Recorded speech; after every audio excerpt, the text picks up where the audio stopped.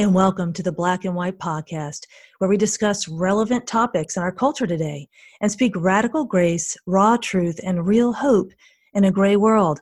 I'm Denise Pass, and I'm honored to be back this week with David Barton, the founder and president of Wallbuilders. David, welcome back. Thanks, Denise. Good to be back with you. Thanks for having me. Oh, my pleasure. We were on such a great discussion last week, so I was like, we cannot end here. So the scripture for this week is out of Esther 4:14, the NIV translation. For if you remain silent at this time, relief and deliverance for the Jews will arise from another place, but you and your father's family will perish. And who knows but that you have come to your royal position for such a time as this. David, I am just really struck by how at our last discussion we were talking about how important it is for individuals to be active and how so often we feel overwhelmed by this notion of what can we do? How can we affect it? So thank you for just sharing some insights as to how we can play a part in, and even in elections, how very important it is that we show up and we do our part, or maybe even run for some offices. You know, I have a rabbi friend, and as an evangelical Christian leader, it's kind of strange that I have a rabbi, but I have a personal rabbi. I asked him lots and lots of questions. He has helped me grow in Bible knowledge in unusual ways. And my rabbi is Daniel Lappin. He's considered one of the 50 most influential rabbis in America. And he was telling me at one point, he said, David, he said, you realize that the language God chose to speak to people first was Hebrew. When he spoke to Adam and Eve in the garden, it was Hebrew. Hebrew is God's language. He said, every word in Hebrew is a word that came out of the mouth of God. I go, okay. He said, what's significant is there's a lot of words that we have today that you cannot say in Hebrew. And you can't say them because they never came out of the mouth of God. Wow. I said, what? He said, well, I said, what? Give me an example. He said, well, here's an example. He said, you cannot say the word coincidence in Hebrew, because it never crossed God's mind that something was a coincidence. You can't say, oh, I was really lucky. What do we think? That God said, oh, man, I didn't see that coming. That's a surprise to me. No. God orders and ordains. I thought that's really profound. The fact you cannot say the word coincidence tells us something about God's care and providence over us. So I said, what other words can you not say? He said, well, you cannot say the word retirement. There's never is a time when God thinks you're not supposed to be doing something. You may change your jobs, but you're put here to be productive, whatever age you are. You can't say the word fair. Fair is irrelevant. What happened to Jesus wasn't fair. What happened to Joseph wasn't fair. And then he told me, he said, and you can't say the word rights. Rights is not a word you say in Hebrew. He said, what you say is responsibilities. Now that's profound, because here we are at election time and we say, I've got a right to vote. No, you don't. You have a responsibility to vote. You don't have a right to vote. When you start talking about rights, you talk about entitlements, what's due to me. Yes. You talk about responsibilities, you talk about what's due to others.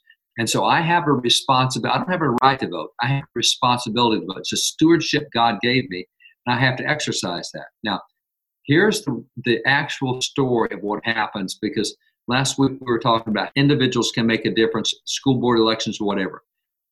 In America, to be a voter, all you have to do by the Constitution is to be 18 years old and above. That's it. Now, what we ask is that you register to vote. That way we know that you didn't vote 10 times or 10 different people didn't vote and steal your vote. We just ask you to register. Where we are right now is out of all the 18-year-olds and above in America, only 67.1% are registered to vote. So right off the bat, 1/3 of Americans say, I don't care what happens to this country, I'm not going to do a single thing either direction. So you've got 1/3 of Americans who refuse to be responsible for what happens. Past that, you say, okay, there's two kinds of elections. There's presidential year elections, and there's non-presidential year, like where we are now. In a presidential year election, since 1980, 54% of registered voters vote. Now, that's 54% of 67%. So what you're talking about is when we choose our presidents, only 36% of American adults actually vote for a president. It only takes half of that to choose the president, which is 18%. Since 1980, only 1 out of 5 Americans has chosen the president of the United States. 2 out of 5 voted, one chose a losing candidate. So we're talking 1 out of 5. Now, when you come to an election like this year, this is a non-presidential election, what we call an off-year election, and average is 39% of registered voters vote. But that's 39% of 67%, which puts you at 26% of the population will vote in this election. Half of that chooses the winner.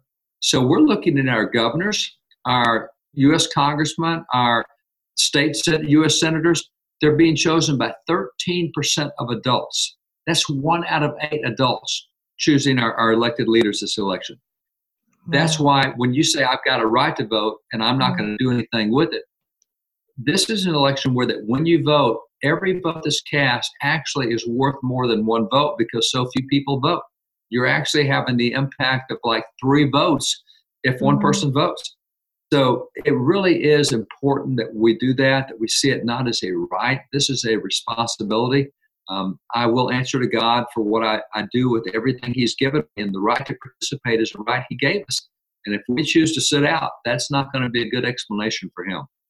Amen. Everything we have, we need to steward. And speaking of stewarding, you had mentioned in the last episode briefly about a collection you have of early American writings and artifacts. And I think more than 120,000 originals or copies of originals from before 1812, including handwritten writings from our founding fathers.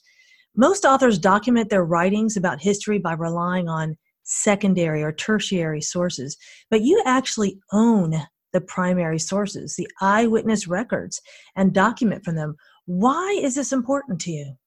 I guess the easiest way to answer that, Denise, is why it's important is what we see happen when we show those items to young people. Because right now there's a narrative in the nation about race and white privilege and white oppression and Black victimization, and some of that definitely exists. But when you show actually the documents, there's a whole different side to history than what professors are telling right now. For example, the first slave law ever enacted in America was to allow you to own Black slaves or white slaves or Indian slaves. It was not about Black on Black or white on Black. Actually, the reason we have permanent slavery in America was a man went to court and said, I want to own this guy permanently. And the court said, yes, you can. That man was a Black man who went to court to own other Black men. When you look, for example, in the South at the time of the Civil War, we have lots of free Blacks who are not slaves. Interestingly, in states like South Carolina, 43% of free Blacks owned Black slaves. That's Black on Black. So you find out that, slavery is actually a sin. And sins are not confined to just one race of people. They apply to every group out there. And so by the time of the Civil War, 1 out of every 8 inhabitants of major Indian tribes were Black slaves. Indians were some of the largest owners of slaves. So when kids see that, and we have the documents to show that, they go, wow, we never knew that. And instead of just putting people against each other and combating white, black, black, white, we show, look at the great relationships we had. Look at the first Black elected to office in America, 1768. He was reelected for 49 years. He held 8 different political positions. I can take you through Black heroes in the American Revolution that we never hear about today. I can show you the prominent role that Black people played in holding office and leading armies and leading military. We don't get any of that until we think Martin Luther King in the 1960s. So we can bring truth, and young people get this, and it changes their narrative. When they see the documents related to racial tensions, or when they see the documents related to American history in general, what happened in the American founding, they're told the founding fathers were atheists, agnostics, and deists, and we show them all the Bibles that were done by the founding fathers and all the sermons that were preached and how many founding fathers were ministers, and it just blows them away. So what we have helps establish truth. And in a generation that we're raising to not care about truth, and when we have academics who don't want to tell what the truth is, they want to tell what their viewpoint is, this really does help. So for us, that's where we do so much of our writing is out of original sources. And we generally choose topics to write about that we know are in contradistinction to what the culture is saying at that time. The culture is saying, here's what race relations are. We're saying, okay, but here's what they actually are. Here's what you're picking out. And the way I explain this to school teachers is we teach Black history in America by talking about slavery and the Civil War and by talking about Martin Luther King and civil rights movement. But that's like taking a boxcar, a train, a whole, if you've seen these trains that are over a mile long, they've got 100 boxcars in them. That's one train. But what we'll do is pick 2 boxcars out of the 100 to say this is Black history. No, there's hundreds of incidents. You've chosen civil rights and you've chosen slavery, but there's a whole lot more you didn't choose and look at. And that's what we try to help people see is it's not so simplistic as they think it is. There's a great untold story. And when you see the whole story, then it gives perspective and gives truth to what they're being told about the instance that they will see. So that's why all these documents are so interesting. But the question you asked is, and the answer is, it makes a difference in the faces of those kids, especially. But it's that way with everyone. We have people coming through here, groups coming through all the time, seeing this stuff. It is transformational to go back and see truth, actually. And that's what this is. Well, what's interesting to me too is, over time, it's kind of like that telephone game, things are relayed and it changes over time, and why it is so important to go back to the original source so we don't forget. But it's just easier sometimes when people have their own perceptions that are carried down in agendas, political agendas that end up happening in the public school system as well. So this is, I think, essential. The question is how to, like you said, at the local level, you're doing your part. And of course, you also write homeschool curriculum and things like that. So, we all can help perpetuate that. I know at a homeschool co-op I ran, I intentionally sought after your curriculum because I wanted to have something that I believed was truth. And so thank you for just your diligence in preserving the original intention. I really, really appreciate that. Yeah, we see that as real key. There's a great passage in Song of Solomon 8, chapter 8, verse 13, where the Bible says, your friends listen to your voice, so speak. It's a great admonition. Everyone today has some kind of a platform, whether it be your social media stuff, whether it be, a civic group or Sunday school class or whatever. And if we would just teach the people in that group, don't worry about teaching the whole nation. You teach the 5 or 10 around you, those 5 or 10, that's all Jesus did. He hung out with 12 guys who changed the entire world. And so if you will take the people you got around you and teach and train, they will each do that and it ripples out. And so one of the things we do at Wallbuilders with all the stuff we actually have a YouTube channel that's filled up with hundreds of short videos, 1, 2, 3 minute videos, just giving tidbits that people can learn and to take to others. We had Columbus Day not long ago, and the truth about Columbus is 100% different than what they're told today. And so we give little tidbits that you can share with students in school because they're going to hear about Columbus Day at school, and they're going to hear about all the genocide and the sex slavery he did, except none of that's true. So that's why we feel like we're putting out ammunition for other people to put in their guns and shoot, if you will, and that ammunition is information. And so we produce lots of short things designed for people to be able to take into their groups and help their groups understand truth about different issues that we face, whether that's military issues, whether that's educational issues or church issues or hero issues with Columbus, who is now the greatest villain in American history as opposed to a hero that he was for 500 years. All that kind of national anthem, does the national anthem, the 4th verse actually talk about slavery? And if it does, what does it say? And was Francis Scott Key at racist? Should we take a knee at the national anthem because it was built on racism? No, Francis Scott Key actually he went into court so many times to fight for the rights of blacks in court that they actually called him the black lawyer. Actually, they called him the N lawyer, the N word. And so we're told he's a racist who wrote the national anthem. No, he's a huge civil rights guy who went into court time after time fighting for the equal rights. So we have all this stuff out there that when all these narratives come up in the culture, we say, no, here's truth. Just tell people what the truth is, and they'll respond. And when you do that, it inoculates all this junk that comes at us. And that's what we try to do, is provide inoculation that people can use to inoculate their own communities, their own kids, their own homeschool co-ops, or whatever it is. Well, it makes me think of, the truth sets people free. And I think about Pilate when he asked Jesus, what is truth? And I feel like that is what our society, I don't even know if they're asking. I don't know if they really care. They're just, whatever truth seems to meet their relevant need at the moment becomes truth. And, God loves us too much than to let us go around believing truth that can change. He has absolute truth for us. And a lot of times people feel that, oh, well, that's harsh. Well, what about me? I want to be this way or that way. It's out of his kindness that he defines boundaries for us that lie in pleasant places. But we just get caught up in our humanism and thinking things should be centered around man instead of God. And I think that's really where we get lost. You discuss identity politics in your book, which is such a thought-provoking term. People don't often stop to see that they have become a part of what I call the machine, where they label people and identify them into boxes within the political system that they can't get out of. We become all segregated into our respective constituencies. Can you explain identity politics and how it impacts our culture? Yeah, I always start with what is God's view, and then what are we facing?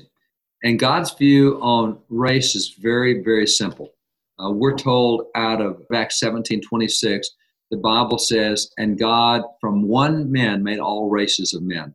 So what you have is one parent. And I speak in Black churches, Hispanic churches, Asian churches, and I always say, you know what? I look different from you, but you're my 150th cousin, because we've all come from one man. We're all descendants of one. And so what you find in the Bible, Revelation 7:9 talks about how all tribes, all nations, all languages, all peoples are gathered around him, praising him.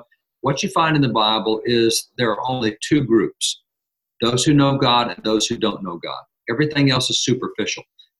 When the prophet Saul went to choose a king for Israel, he looked at all and said, it's got to be Jonah now. And God said, no, it's this kid David down here.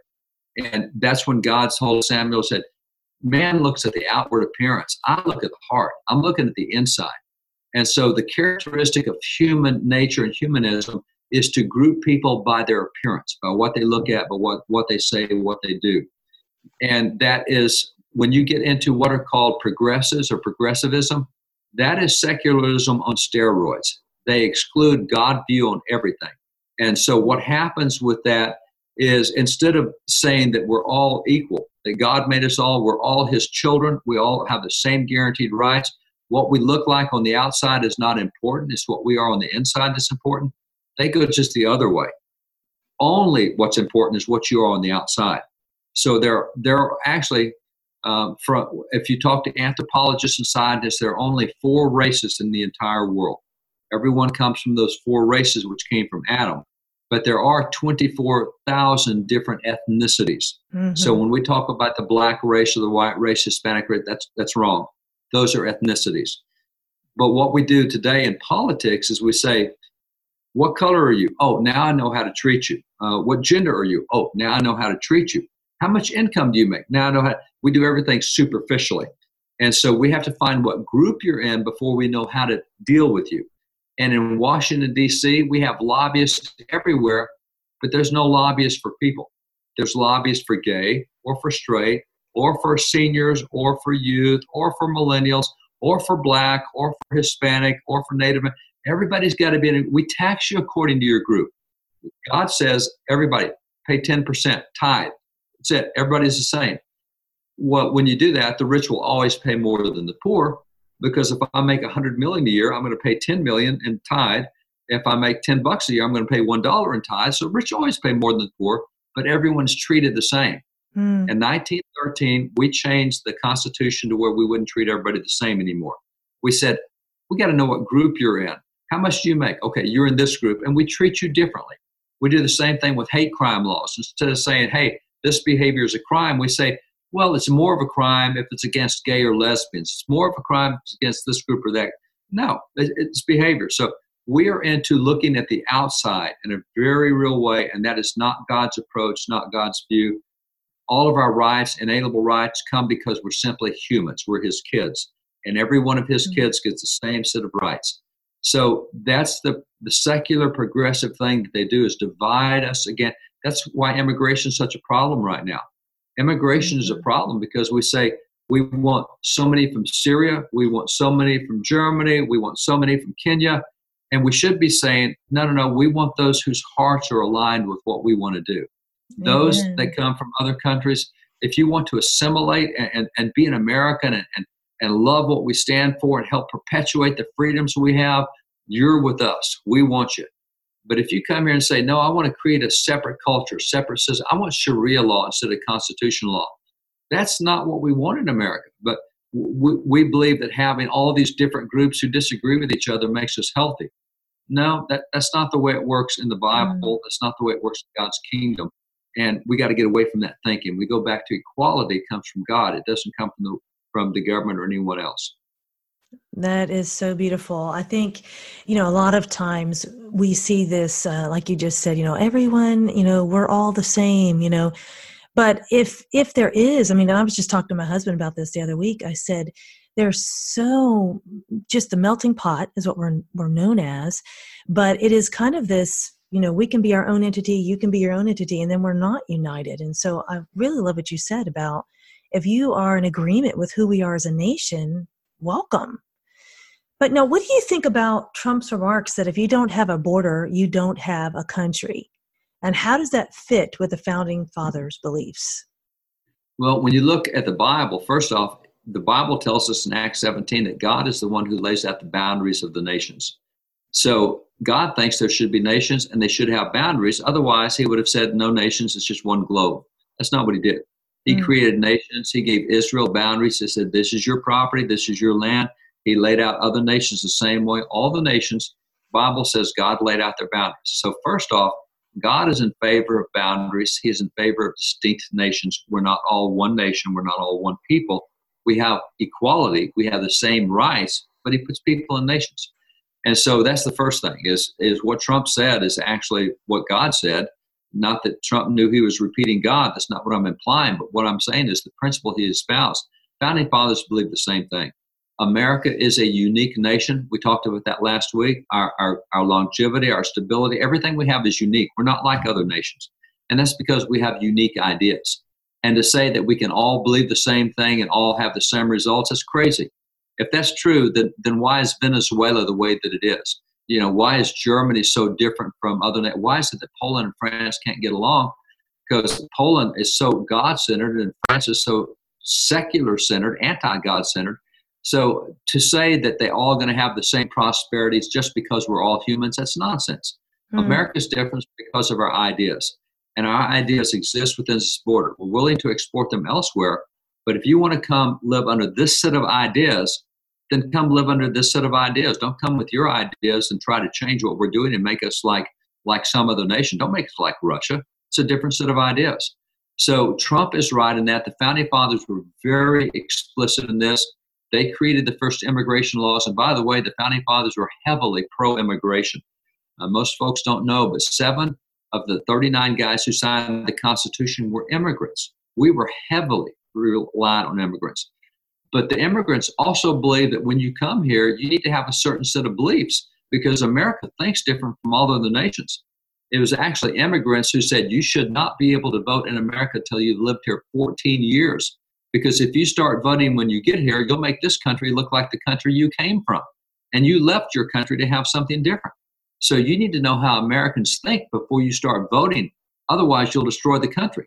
So the Constitution actually settled on 5 years. You have to be here 5 years before you can become a citizen because you need to know how we think over here. We're different from other countries. Once you figure out how we think, now come be a part of us and vote and help us keep that mentality and help us keep this uniqueness.